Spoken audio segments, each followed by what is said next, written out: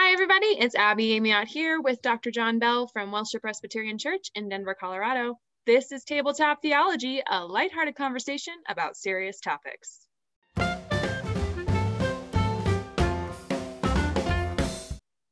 John. Hello, Abby. Now we're in countdown here. This is your second to last, or is this your last? This is not second to last. And assuming the world, assuming nothing happens next week where we can't record. God willing, it's your second to last. Yes, we will do one more. And then we'll bring you back for cameo appearances like Elliot Stabler on Law & Order SVU. I love it. I would absolutely love it. Yeah, John, you're going to keep it going, keep these conversations rolling along. We're going to try to keep it going. I'm sure viewership will go way down. What can we say? But it might take on a slightly different character, but I think people have appreciated the casual conversation about common theological topics that aren't always worth a sermon time, but like pronouns. Or aren't always easy in a sermon. I feel like they're all worth it. Just they're hard to do a sermon on. Yeah. And let you keep your job. So today we're responding to one of our viewers who wrote in about the amount of hate that we see in the country today, and how much anger and hate, and the ways in which that seems to be fomenting in many ways. But let's talk about hate. Yeah. Let's start with the Bible. I feel like that's a good place to start. Then we can go further out, because I really appreciate viewers sending in these kinds of questions, because this one definitely, I feel like for you and I, gave us a lot to think about where to take this conversation. So let's start with the Bible, where we like to start. There's a lot of verses about hate in the Bible. What are your favorites? What do you have hanging up in your house? Abby, I'm glad you asked. This is an unscripted thing, but I did peck out a few Bible verses here.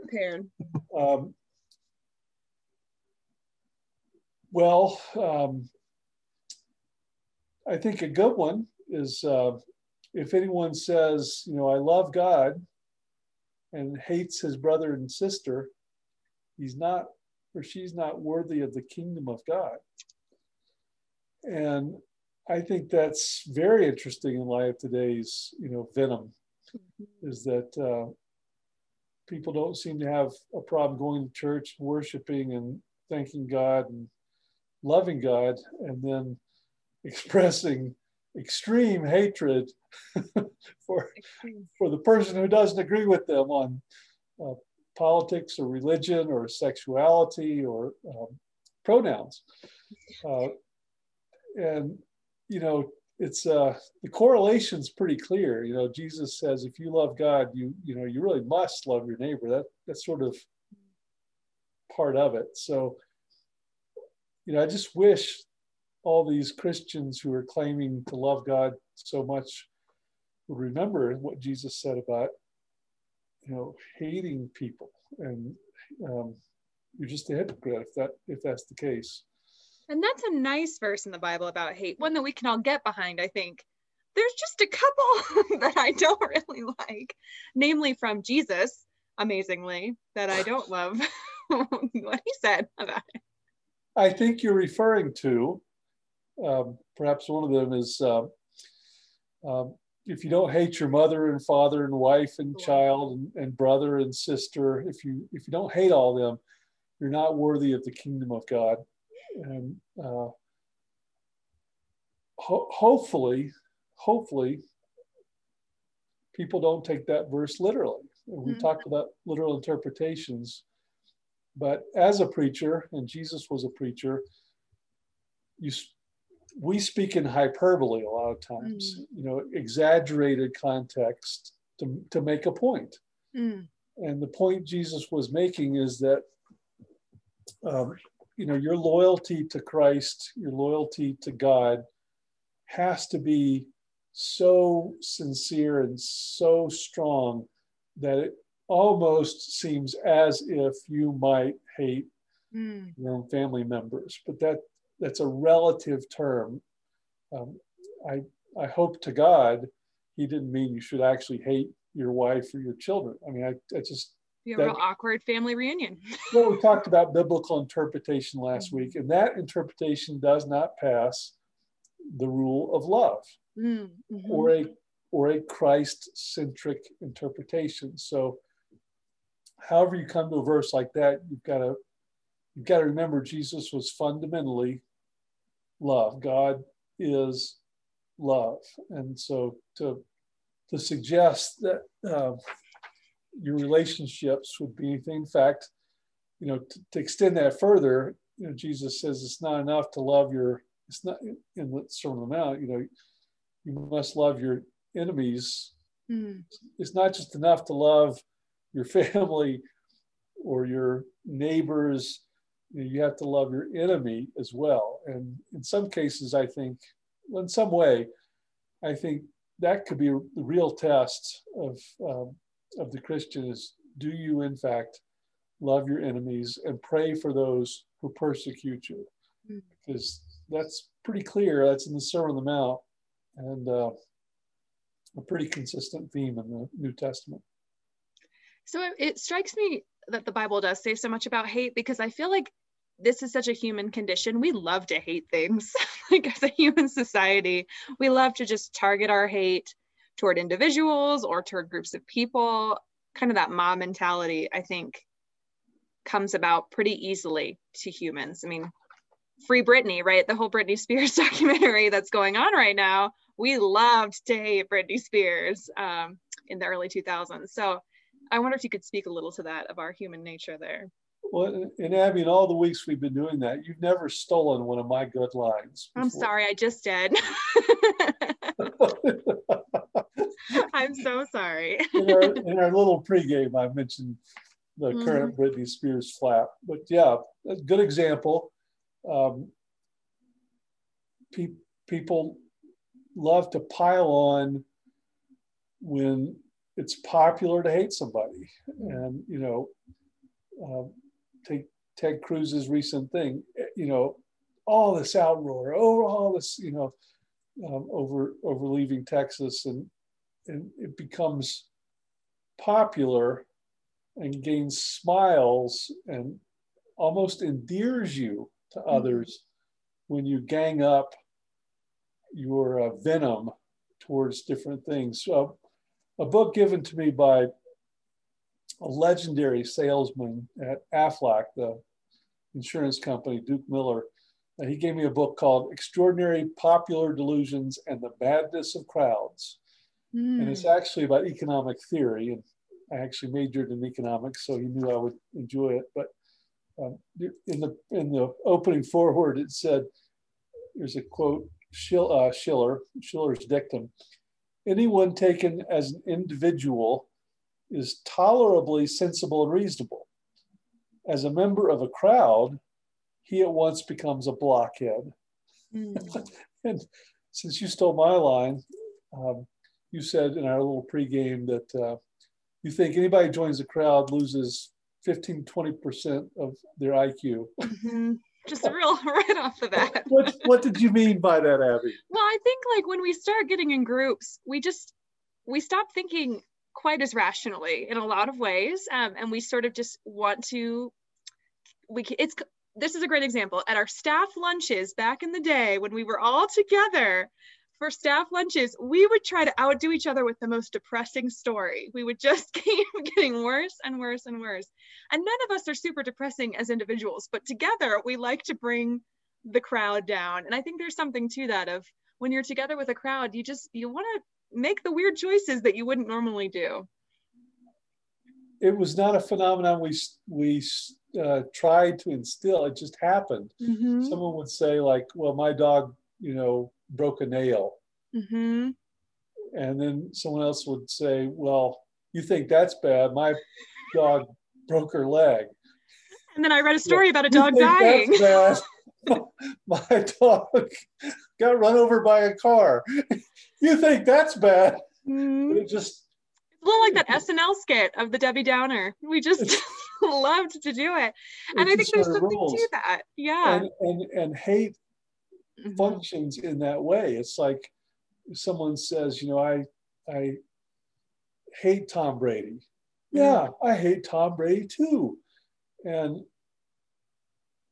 oddly, that's a bonding experience.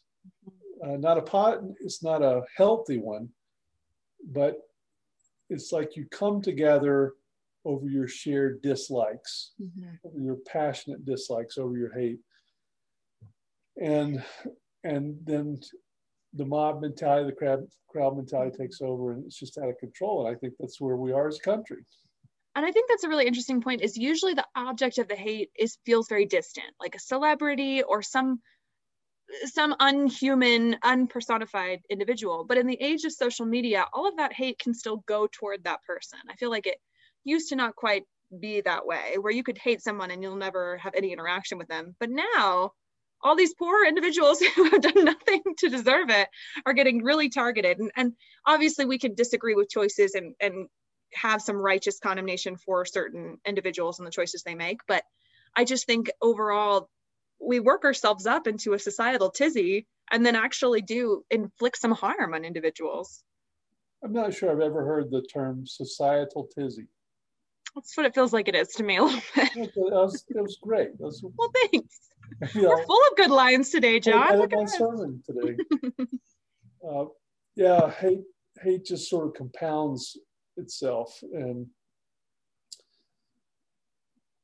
I don't, sometimes people couch it in terms of righteous wrath, that this is a positive thing to really hate someone or somebody. You've heard all your life the term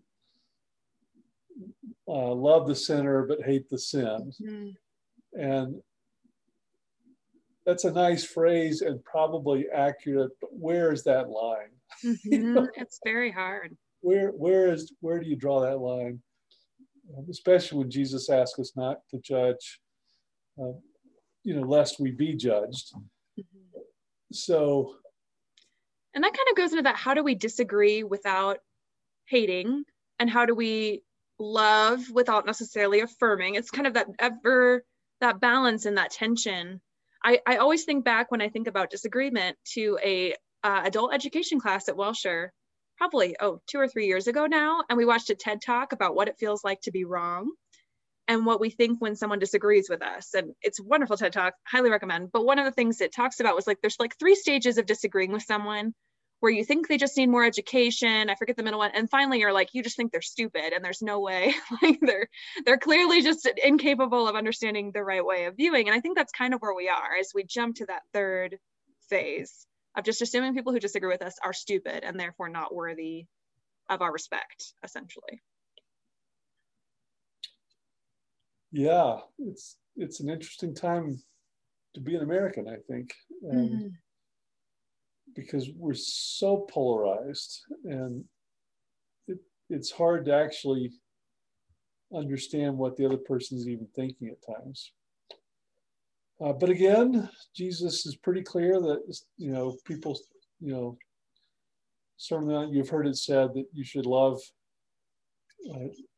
your neighbor and hate your enemy. But I say to you, love your enemy as well and pray for those who persecute you. So Christians are called to work across the aisle, whichever side of the aisle you're on. There's zero question that reconciliation is what we're called to do. 2 Corinthians 5, Christians are all to be ambassadors for reconciliation, which is one of my favorite phrases in the Bible. If you think of yourself as an ambassador for bringing people together with God, it's a high calling that we all have, not just faith workers who are eligible for vaccines soon, but all Christians have the calling to be, reconcilers, not dividers. I think there's just so many. We've gone on a lot of different tangents on this one topic, and I think that's really important because, frankly, hate is very intertwined in our society, and even in Christianity and faith circles. I feel like the spiritual warfare aspect, this "I'm in the Lord's army" kind of mentality, can easily devolve into hate really quickly. And so I think as Christians, we sort of kind of assume we're above that. Like, of course we love everyone, God made us all, but we're actually probably more susceptible, I would think, to that sort of mentality, just by the nature of being very passionate about our faith too.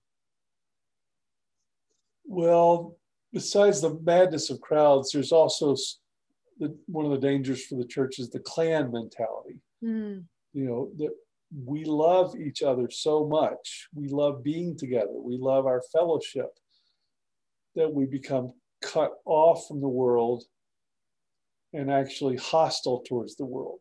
You know, we all know about the feuding clans and the Hatfields and the McCoys in Kentucky, and all the stories related to feuding clans and the times of feudalism in medieval Europe as well. But at its worst, the church becomes a clan and, you know, clings together so closely that it resents or hates any outside influence that tries to come in.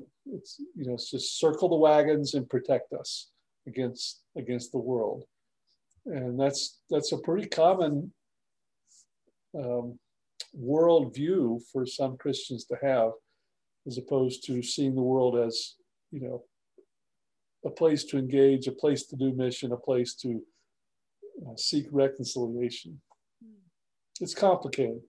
It is. It's a lot of tension, I think, and a healthy thing to be confronted with on a regular basis. Because I know it just can get really easy. Like, oh, I'm just going to hate on this person because it's one, I'm in a group and that's what we do. And we're just sitting around and talking, but also in my own heart of how am I looking at people who disagree with me? Even if I'm very, very sure I'm right, how am I approaching that disagreement with respect? And it's a challenge, and it will continue to be a challenge, but it's not one Christians can walk away from, because Jesus says we have to love Darn people. it. Darn it. If only Jesus had just said easier things, right? Well, thank you, John. This has been a lovely conversation. Thank you all for tuning in to my second to last Tabletop Theology. We'll see you one last time next time.